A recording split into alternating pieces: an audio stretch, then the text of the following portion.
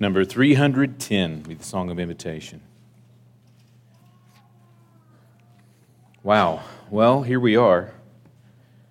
I think it's tradition that at the end of a gospel meeting, we have to talk about how fast it went, how good it was, how thankful we are.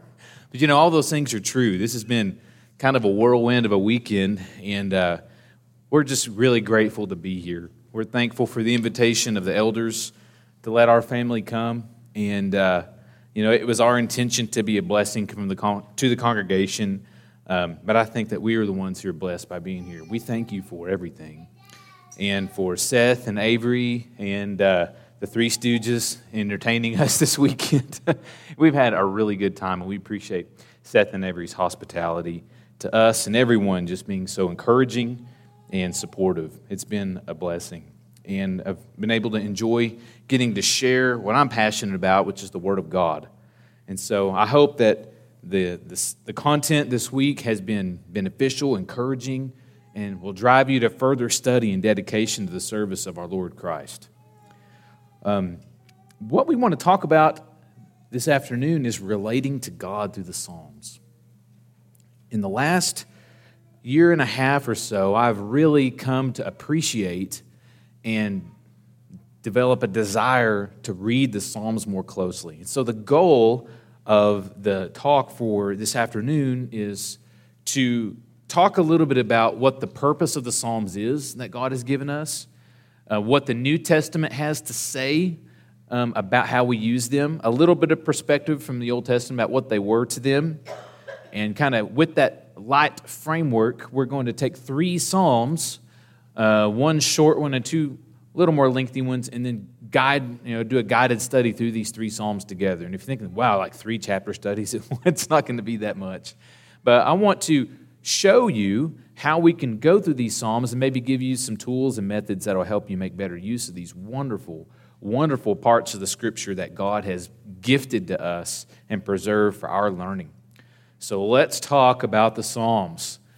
First, what I'm not going to do is list everywhere where the New Testament quotes the Psalms or where Jesus quoted the Psalms, because there are just absolutely too many. If you want a place to start studying in the Psalms, I would say a good place to look is if you just start reading and one of them kind of speaks to you or applies to your situation, drill down on that. Fantastic. But if you're looking for some other Psalms to look at, you can find places where the New Testament quotes them and say, okay, well, what is the New Testament saying about this Psalm? And then use that as a starting place to get going, because when the Holy Spirit gives us a commentary, it's wise to pay attention to that. So you look at it in the Scripture and say, this is what this Psalm is talking about. So here's a couple. How did the New Testament, or how do we see them used in the New Testament? Well, we have the book of Psalms, and the Jews had these Psalms that were given to them, and that was their hymnal. It was literally like this. Like we have songbooks. I don't know, did anyone ever, you don't have to raise your hand, but shake your head if you're familiar with the old hymnal Sacred Selections.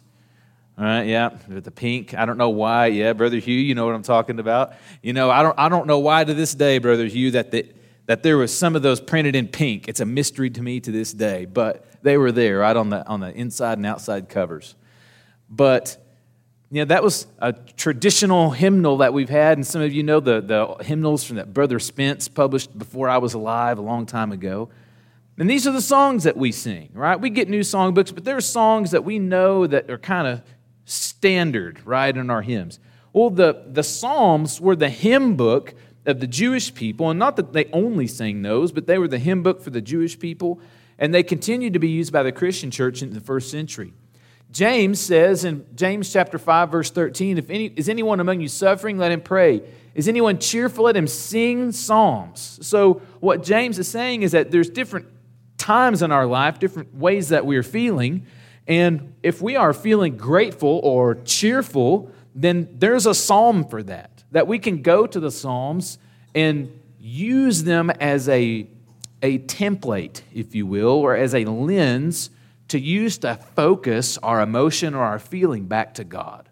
And that's the big idea. The Psalms are a set of Spirit-inspired templates that allow us to take whatever we're feeling, whether it be cheer or sadness or frustration or overwhelm, whatever it is, to use these as a set of templates to see how we can use it as a lens to redirect that emotion, that feeling back to God in a way that honors Him. Because as I tell my boys all the time, our emotions make wonderful servants, but they make terrible masters. God gave us emotions as a gift to serve us, to help us to serve Him. And when we focus them appropriately back toward God, they will do us good. So, cheer. Hey, psalm. There's a psalm for that. 1 Corinthians 14:26. How is it then, brethren, whenever you come together, each of you has a psalm, has a teaching, has a tongue, has a revelation, has an interpretation. Let all things be done for edification. So this is a clue to us that in the assembly of the first century church, when Paul was giving some instruction in 1 Corinthians 14 about how the church is to conduct public worship, that psalms were a part of that, just as much as the tongue, the revelation, or any teaching. And another point is that those psalms that they used were primarily for the purpose of edification. In other words, building up the saints, building up the church. So it's useful for that. Also, Ephesians chapter 5, verse 18, here's a commandment. It's a positive and a negative. Do not be drunk with wine, which is dissipation or excess, but instead be filled with the Spirit. So how do we do that? Right? If people talk about, well, I was filled with the Spirit, or I need to be filled with the Spirit. Well, one way that we can be filled with the Spirit is by speaking the things of the Spirit, and we have that here. Speaking to one another in psalms and hymns and spiritual songs, singing and making melody to your heart, in your heart to the Lord, giving thanks always for all things to God the Father in the name of our Lord Jesus Christ. So we can use these psalms whenever we fill our mouths and our hearts with the words of these, then we are, in a sense, filled with the Spirit. And there's a reason why so many of our hymns that we have are derived from the lyrics and the concepts we have in the Psalms. So that's another great way that we can utilize these and connect with them. Finally, Colossians chapter 3, verse 6, let the word of Christ dwell in you richly in all wisdom, teaching and admonishing one another in psalms and hymns and spiritual songs, singing with grace in your hearts to the Lord, and whatever you do in word or deed, do all in the name of our Lord Jesus, giving thanks to God the Father through Him. Now, another great component of the Psalms is not only can they help us express those emotions that Brother Samuel, the song that you led, that's a perfect song for this. Sometimes our feelings, they take us all over the place. They toss us to and fro, but when we can focus them on the Word of God, it helps. But they can also teach and admonish. The Psalms are instructive. Now, we need to remember that these are poetry, and so not everything that you read in every psalm is going to apply specifically to you at all times, okay? When David is talking about, piercing his enemies and Psalm 128, I definitely don't think you should live that one out at the end. But if you don't know what it says, go read it tonight, all right? So, Psalm 128, don't do that one. But they're instructive. They teach the principles of God about how we're supposed to behave as a person of integrity, as a person who seeks God. And so the Psalms are helpful in that way. All right, so what have we covered so far? Our Psalms are an expression of our praise. They're a vehicle by which we can express our gratitude. They edify the church. They engage our heart on a base level. They admonish and teach us. They allow the words of Christ to dwell within us when we use them. They're a way that we can be full of the Spirit, and they're also full of teaching from the mind of God. And these are all just a few benefits that the Psalms can give us. So, let's look at some Psalms. The first one is Psalm 100. I'm not going to have the verses on there. I want you to open up your Bible or your app if you've got one and follow along. Psalm 100. This is a short one, and this is an encouraging, happy psalm that we're going to start with because the Psalms, they run the gamut, all right? Now, before we read this psalm, what I want you to try to do is imagine the writer of the psalm is having a video camera, okay? This is where we're going to think about lens and perspective. Or maybe, if it's easier to think about it this way, if you were to try to capture the video of what's going on your phone, right? Where is the person taking the video? Where are they? What are they looking at? And what are they seeing? Because the Psalms, a lot are visual. There's a lot of changing of perspective. Where is the person? What are they seeing? So try to envision where this psalm is taking place as we read it together. Psalm 100. I'm going to read it quickly, and then we'll go back and talk about a few of the things that we can draw out. Psalm 100, verse 1. Make a joyful shout to the Lord, all you lands. Serve the Lord with gladness, and come before his presence with singing. Know that he, the Lord, he is God. It is he who made us, and not we ourselves. We are his people and the sheep of his pasture. Enter his gates with thanksgiving, and into his courts with praise. Be thankful to him, and bless his name. For the Lord is good, and his mercy is everlasting, and his truth endures to all generations.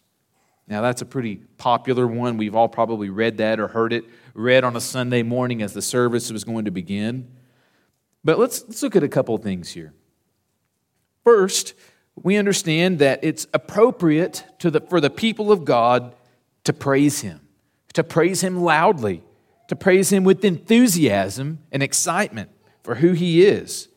And it's also a joy to serve the Lord, that we can do that with a glad heart. Now, this next part, it talks about the principle. Let's praise God. And then he says, and let's come before his presence with singing. And that's what we do, right? Whenever we begin the worship, sometimes we start with a prayer or whatever, but we begin the worship with singing. We come before him bearing the sacrifice of praise, the fruit of our lips to God. And these songs that we sing, a lot of the time, they position us appropriately before God as we extol how great and wonderful he is, and how we need him and depend on him for everything that we have. And we recognize that there is a God and it's not us, that he is Lord Yahweh, and we did not make ourselves. We're here because of him. It's not through our own efforts like we talked about this morning. It's through his grace. And that we are the people and the sheep of his pasture. Now, we grew up owning livestock. We only had a couple of sheep, and that was too many. We had mostly cattle, and we owned a lot of those, and they belonged to us. And we could look out in the pasture, and we could say, those are our cattle. They are our property. We own them. But this says here that we belong to God. Like, he owns us. He made us. We didn't make him. We belong to him. And so we are the people of his pasture. Now, the reason that's important is that it's not like, well, that belonging to God is a bad thing. That belonging to God is that he places us in a place of nourishment, safety, and his protection, his pasture. That belonging to God means that we're protected, that we're safe. And we can be glad about that.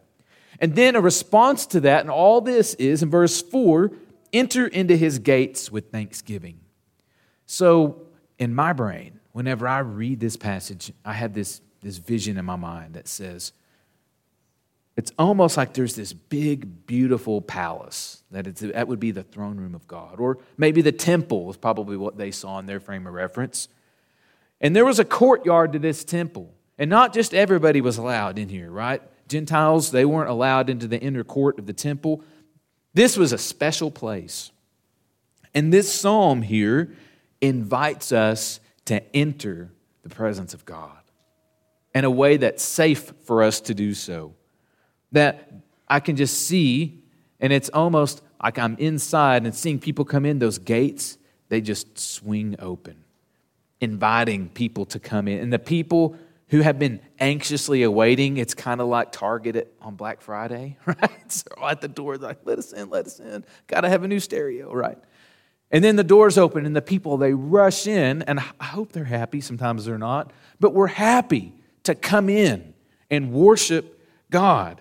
We enter these courts with praise and with song, with our thanks, because we want to come and bless the name of God. And the reason that we want to bless the name of God is because he's good. He's just good. And he's merciful forever. And the truth that we can learn from God endures to all generations. And this psalm just makes me feel thankful and glad and eager to worship. It makes me want to worship him more. And so this is a way that we can take that idea as we prepare our minds for worship to do that with the right heart and the right frame of mind. So that's Psalm 100, a quick walkthrough. Now the next one is Psalm 102. Psalm 102 is not quite as happy as Psalm 100. I don't know, different translations of the Scripture have different subtitles for these. The New King James, and I think the ESV are pretty similar. This says, a prayer of the afflicted when he is overwhelmed and pours out his complaint before the Lord. So I think we're probably all familiar with the feeling of overwhelm. We can be overwhelmed by a lot of things. We can be overwhelmed by our job. We can be overwhelmed with the challenge of being a parent. We can be overwhelmed with problems and drama with our friends or with our school or college work. We can be overwhelmed by a health challenge, a problem that we face, an ongoing challenge with the health of ourselves or someone that we love. We can be overwhelmed by the loss of someone that we love or marriage trouble. A lot of things in life can just get us down. And sometimes it's hard to pray because maybe we don't know what to pray for. And sometimes we just have our hearts so full, but we don't feel like, well, but I better not complain because it could be worse. Well, somebody has it worse than me, so I don't need to complain. But I would like to challenge that assertion. And I'm not saying that we should murmur against God. That's not what I'm saying. But what I am saying is that we need to have a prayer life with God that we can be authentic with Him and be honest with God about what's going on. And not feel like we have to come to God with certain kinds of words or come to Him with a certain formula or come to Him and put on a good face for God, because you can't put on a good face for God. He sees. He sees. You can't put on a face that He can't see through. And sometimes when we come to God in prayer, we just have to pour out our complaint. Now, in the Psalms, the writer of the psalm may start out one way, and a lot of times there is a definite line where the psalm takes a turn, a shift, and I'll identify the shift in this psalm. So we'll look for that. But this is one where we're just going to hear a complaint. Now, there may be parts of this complaint that you can relate with, and there may be some of the things that this person is experiencing that apply to you, and there may be some that don't. And I'll explain what I mean here in a moment when we get to it. But just hang with us, and let's keep in mind perspective of who's doing the talking, where are they, and what are they seeing. Hear my prayer, O Lord, and let my cry come to you.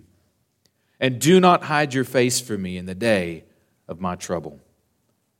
Incline your ear to me in the day that I call, and answer me speedily. For my days are consumed like smoke, and my bones are burned like a hearth. My heart is stricken and withered like grass, so that I forget to eat my bread. Because the sound of my groaning, my bones cling to my skin. I'm like a pelican in the wilderness. I'm like an owl in the desert. I lie awake. I am like a sparrow alone on the housetop. So here is the problem. The feeling is distress, overwhelm. The feeling of God not being there. The feeling that God is not listening. He's not seeing. He's not paying attention. And you need Him. And the reason that God is needed is because there's an ailment. The days just pass like smoke. You feel dried up, withered up, burned up, chewed up, spent, and alone. Verse 6, I'm like a pelican, an owl, and a sparrow. Now, I don't have a lot of experience with pelicans. When I was growing up in southern Oklahoma, our high school science teacher said that she saw one, and we thought she was crazy. I don't know if pelicans are endemic to south central Oklahoma or not, nor am I aware if they are a social bird or a solitary bird. But apparently this pelican in the wilderness was pretty alone. I'm like an owl at the desert. Now, I do know about owls. And owls, you almost never see them, but you can hear them. I was working the other day and I heard one. It was in the middle of the day. I heard one hooting outside. They don't flock together. They're alone. And a sparrow. I don't know if you've ever heard that old saying, I'm lonely as a sparrow in the rain. Think about that poor bird with its nest on top of the house, all alone. You ever feel all alone in your day of trouble? Nobody understands. Nobody cares. And then let's add another layer. Verse 8. This part may or may not apply to you. My enemies reproach me all the day long. And those who deride me swear an oath against me. For I have eaten ashes like bread and mingled my drink with weeping because of your indignation and your wrath. In this case, the indignation or the wrath comes from God. Again, that may or may not apply to you, but it can be real. We can feel the discipline of the Lord. Whenever we've been unfaithful, we can understand and feel His chastening, as other scriptures teach about. And it's unpleasant, to say the very least. Verse 11, my days are like a shadow that lengthens, and I wither away like grass. And in times where we feel like we are persecuted by our enemies, like God is against us, where we're suffering because of our sin, it's the most isolating and lonely feeling that you can imagine. Now, here's a shift in the psalm. Verse 13. So the writer has been looking inward, like their own life, and the perspective is going to change from looking at themselves to instead looking to God. Verse 12, but you, O Lord, shall endure forever, and the remembrance of your name to all generations. You will arise and have mercy on Zion, the time to favor her. Yes, the set time has come. For your servants take pleasure in her stones, the stones of that city, and show favor to her dust. So let the nations fear the name of the Lord, and all the kings of the earth your glory. For the Lord shall build up Zion, and He shall appear in His glory, and shall regard the prayer of the destitute, and He shall not despise their prayer. This will be written for the generation to come, that a people yet to be created may praise the Lord. For He looked down from the height of His sanctuary. The perspective changed. Did you see it? David is looking at the city of Zion. He's saying, things are bad for me. Things are really bad. But I know that because God is faithful, He's going to look on His city of Zion, and He's going to be good and gracious. Notice how He took all the emphasis off of His own problems, off of Himself, and is reminded that even though things may be bad for him right now, he believes the overarching promise of God's grace to His people. So he shifts the perspective. And then he shifts it to the perspective of God here. He says, in verse 19, He looked down from the height of His sanctuary. So in my mind, I'm thinking, okay, now the writer is looking over to the city and all the beautiful glory and his faith in God's promise that lives there. And then he imagines what the earth would look like from God's perspective, looking up from way up high. The Lord looked down from the height of His sanctuary. From heaven, the Lord viewed the earth. Think about Google Earth for a moment, right? To hear the groaning of the prisoner, to release those appointed to death, to declare the name of the Lord in Zion and His praise in Jerusalem, when the peoples are gathered together in the kingdoms to serve the Lord. The shift in the woe is me feeling, which was legitimate, has gone to the people of God and God's faithfulness to all of Israel. Now in verse 33, there's a little bit of a shift back to me. It says, He weakened my strength in the way. He shortened my days. I said, oh my God, do not take me away in the midst of my days. So he's feeling mortality, knowing that if something doesn't change, that he'll be cut off, that he won't continue. And then he juxtaposes his own mortality with the eternal nature of God. And he says, your years are throughout all generations. Of old you laid the foundation of the earth, and the heavens are the work of your hands. They will perish, but you will endure. Yes, they will all grow old like a garment. like a cloak, you will change them, and they will be changed, but you are the same. And your years will have no end, and the children of your servants will continue, and their descendants will be established before you. What's that mean? Well, the writer of the psalm, who's overwhelmed and lonely and feeling chastened by the Lord and despised by his enemies, takes hope in the fact that even though they may be cut off early, the truth is that we're all going to be cut off at some point in time. Everybody except for God. And even the works of God, the heavens and the earth will pass away. But what he's saying is that those who God loves, there'll be hope for them. That there is going to be a generation that will continue. And they'll be established forever before God. And so it's a change in our perspective. Whenever the things in life begin to chew us up and spit us out and we feel like it's never going to get any better, and the truth is that it may not. But we also understand that in the midst of our suffering, we have a God who sees. We have a God who respects the prayer of the stricken and has given us hope beyond creation that he's there for us. And so in the middle of our suffering, that perspective can bring hope and comfort. And that's Psalm 102.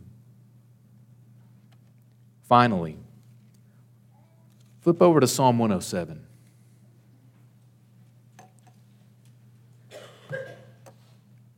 Psalm 107 has a different structure a little bit. It's got a different theme, and it addresses a lot of different kinds of people. So in the New King James, the heading says, Thanksgiving to the Lord for his great works of deliverance, and that's accurate. The ESV reads, Let the redeemed of the Lord say so. And I'll try my best, but this psalm hits pretty hard, so hang on. Oh, give thanks to the Lord, for he is good, for his mercy endures forever. And let the redeemed of the Lord say so. There's a theme we're going to come back to, that this psalm is going to be a series of short stories, little situations about people who found themselves in great distress, and the Lord came back for them. And the idea at the very beginning of the psalm is if the Lord has redeemed you, you can say so. And that's what we're going to come back to several times through this psalm. Let the redeemed of the Lord say so. Whom he has redeemed from the hand of the enemy, verse 2. And gathered out of the lands from the east and from the west and from the north and the south. They wandered in a wilderness in a desolate way. They found no city to dwell in, hungry, thirsty. Their soul fainted in them. And they cried out to the Lord in their trouble, and he delivered them out of all their distresses. And he led them forth to the right way, that they might go to a city for a dwelling place. Oh, that men would give thanks to the Lord for his goodness and for his wonderful works to the children of men. For he satisfies the longing soul, and he fills the hungry soul with goodness. I don't know if you have ever been in need. If you have ever felt like, well, there may be people here who've been homeless before.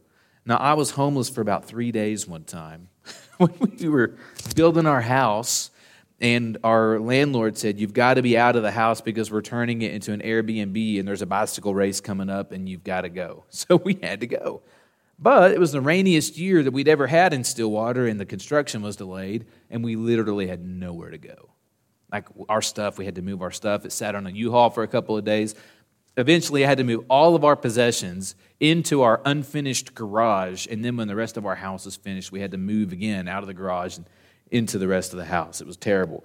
I sent Laura to stay with Erica down in Bridgeport. I was bumming a couch off some people. We got an Airbnb. I mean, there was all kinds of things that were happening, but it is really lousy to not have a place to go. physically. But there may be people who, beyond not having a physical place to go, they don't have a community to belong to. You ever been there? You ever been lonely? Felt like you didn't have anybody? You had nobody to fit in with? You had nobody to welcome you, to make you part of their family? I'm thankful for the family of God. Because in life, sometimes we're wandering around hungry and thirsty for connection, for a family, hungry and thirsty for God. And when we cry out to the Lord, He can redeem us, and He can deliver us. He can fill us and slake our thirst. And if the Lord has filled you and helped you, then you can say so. And you should. Here's some different people. Verse 10. Those who sat in the darkness of the shadow of death, bound in affliction and irons, because they rebelled against the words of God, and they despised the counsel of the Most High. Therefore He brought down their heart with labor, and they fell down, and there was none to help. And they cried out to the Lord in their trouble, and He saved them out of their distress. And He brought them out of the darkness of the shadow of death, and He broke their chains in pieces. Oh, that men would give thanks to the Lord for His goodness, for His wonderful works to the children of men. For He has broken the gates of bronze, and He has cut the bars of iron in two. This is a perspective of someone who's imprisoned, bound. You ever been stuck in the prison of your own choices? You ever felt like because of your sin that you had no place to go, that there was no getting out, that you were stuck, and you knew that it was because you rejected the counsel of God, that you had sinned against His word, and you had fallen down and there was no way out? And in those times, that's when the devil tells us the lie that we can't, that we can't call God, that we can't reach out to Him, that we can't pray, that we can't ask for help. That's the lie. Because the Bible says here that when we get in that position of being at the end of what we can do, that we can cry out to the Lord in our day of trouble, and He will save us out of our distress. And it's hard to see sometimes, because when you're the one who's in prison, you're the one who's stuck. You're the one who's behind the gate of bronze. You're the one that's behind the bars of iron. You're the one who's tied with the chain. But we can call out to God, and He sees through the shadow of death. He bursts our chains. He breaks our gates. He cuts our bars. And if you've ever been a recipient of the grace of God, whenever you've rebelled against His word and He's delivered you out of all of your troubles, then you can say so. And you should. You should. Here's another situation here that this psalm addresses. In the next cut, verse 17 says, fools, because of their transgression and because of their iniquities, were afflicted, and their soul abhorred all manner of food, and they drew near to the gates of death. And they cried out to the Lord in their trouble, and He saved them from their distresses. He sent word and healed them and delivered them from their destructions. Oh, that men would give thanks to the Lord for His goodness and for His wonderful works to the children of men. Let them sacrifice the sacrifices of thanksgiving and declare His works with rejoicing. Have you ever been like that foolish person who, because of your sin, was bowed down with guilt? Guilt. One of the most powerful human emotions and one of the most unpleasant. Have you ever been in a situation where you felt so guilty that you didn't even think that you could eat? That you didn't even want food? That you wouldn't even practice self-care? You wouldn't even take care of yourself and love you like God does? If you ever find that you're getting close to the end and that you don't want to take that next step or that you don't even want to continue to live, I want you to know that the Lord wants you to live, that He wants you to take care of yourself, and that He wants you to cry out to Him in that day of distress because He can deliver you from all of your destruction. And God's desire is that we would give thanks to Him for all His wonderful works to the children of men. And if the Lord has redeemed you from your foolishness and guilt, then you can say so, and you should. Verse 23 talks about a different kind of person. This is a kind of person who gets a big plan.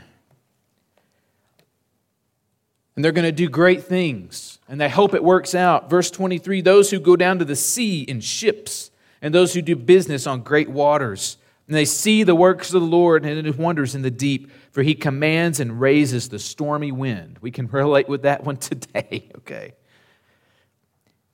Which lifts up the waves of the sea, and they mount up to the heavens, and they go down again to the depths, and their soul melts because of trouble. And they reel to and fro, and they stagger like a drunken man, and they are at their wits' end. Have you ever felt like that?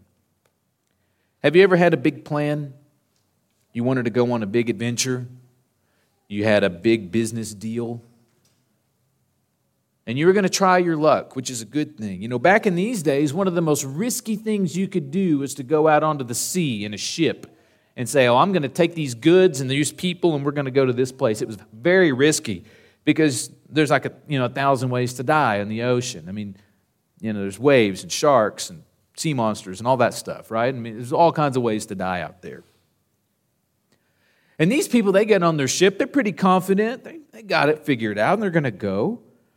And they get out there, and the Bible says here that they see the works of the Lord. They see Leviathan, right? They see the waves, the wonders of the deep.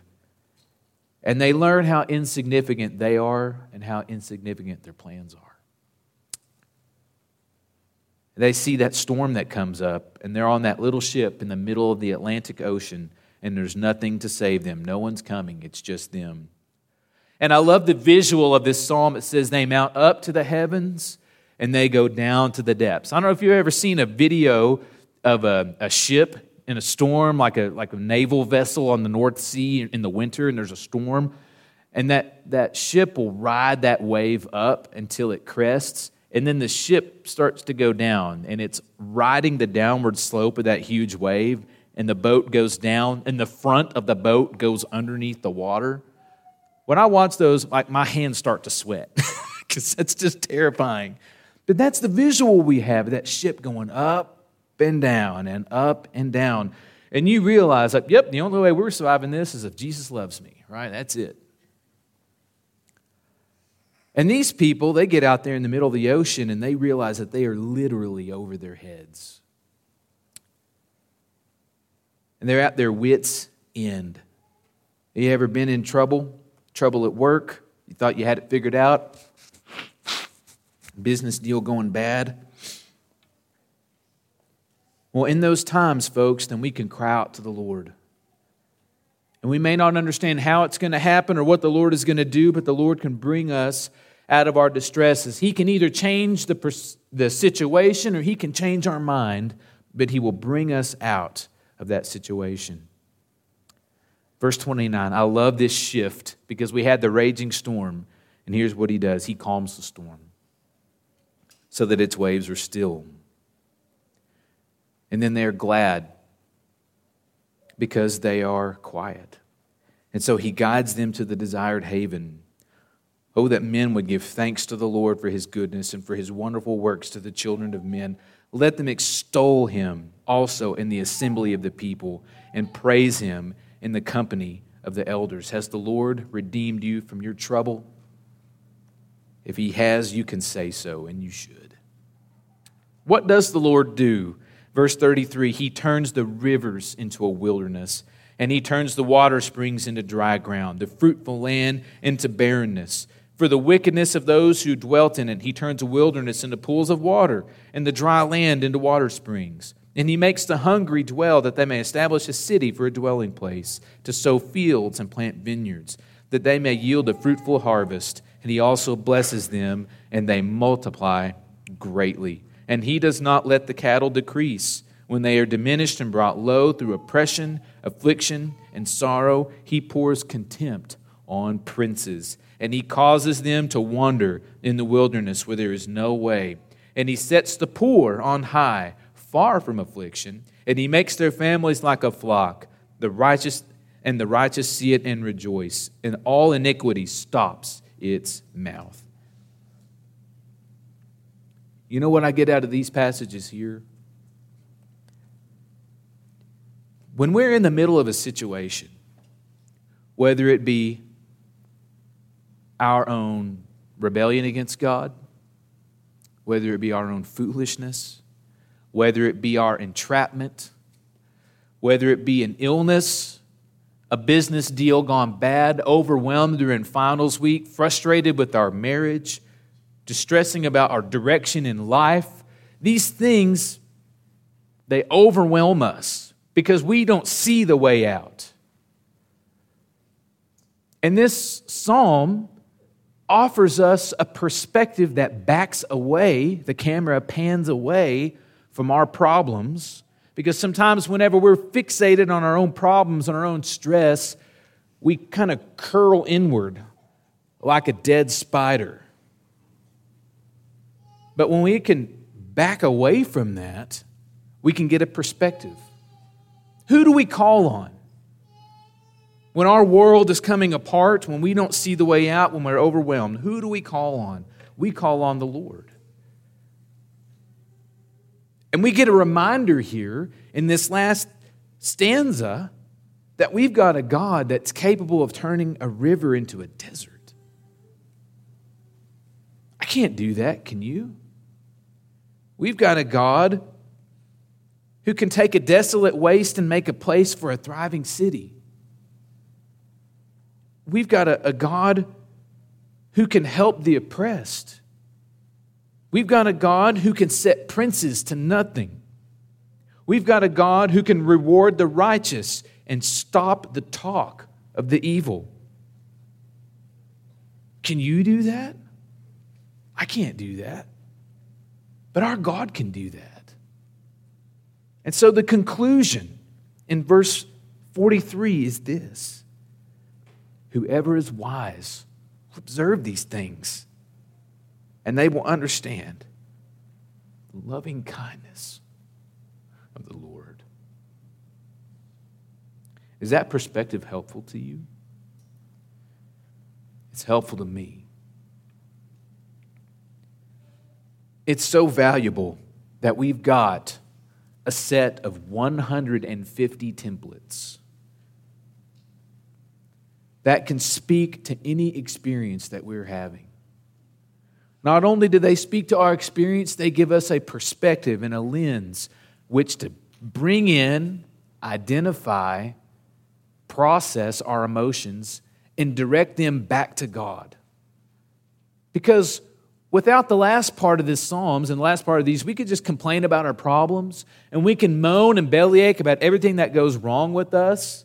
And that might be therapeutic to a degree, but it doesn't change us. But whenever we take our problems and we redirect all that back to God, that changes us. So that even if our situation doesn't get better, our hearts do. And it's all right here. Now, it's not to say that there's an instruction or a commentary on each little psalm that tells you what to do with it. It's work, folks. You've got to go in and recognize that it's poetry. And you've got to say, what's going on? Who's talking? Where are they talking from? And so I would encourage you to take these psalms and read one. If something that you like or is interesting or you like the sound of it, press in on that. Dig a little deeper. If you've got a psalm that you're curious about, I'd be happy to sit down or over the phone or on a Zoom call or ask one of these brothers here to do that. We can sit down on this psalm and look at it and help get the meaning that God wants to bring out, because they are richer than I had ever imagined before I got serious about studying these things. So my intention today is that you'll recognize the value of these psalms as an aid to our faith, as a supplement to our encouragement to God, and that you'll be able to use them in the way that God intends to build you up, to encourage you, and to live a life that honors Christ with our emotions, that hopefully we can to use them to be our servants and not our masters. So those are my thoughts for the evening. I haven't really talked about the gospel, but I have talked about the problem of our sin and our guilt, which is real. And tonight, if you're feeling overwhelmed, if you're feeling trapped by your sin, if you're feeling dried up, used up, chewed up, locked up, then the Lord can help. Because as the psalm that we just read said, we can call out to the Lord in our day of trouble, and He will deliver us from all of our troubles. And I hope it will be the case for you that after He does that, that the redeemed of the Lord can say so, because you should. If you'd like to obey the gospel tonight, or if you would like to have the church pray with you and for you tonight for whatever might be going on for you, we have one more invitation for this meeting tonight. Let the church serve you as we sing the invitation song.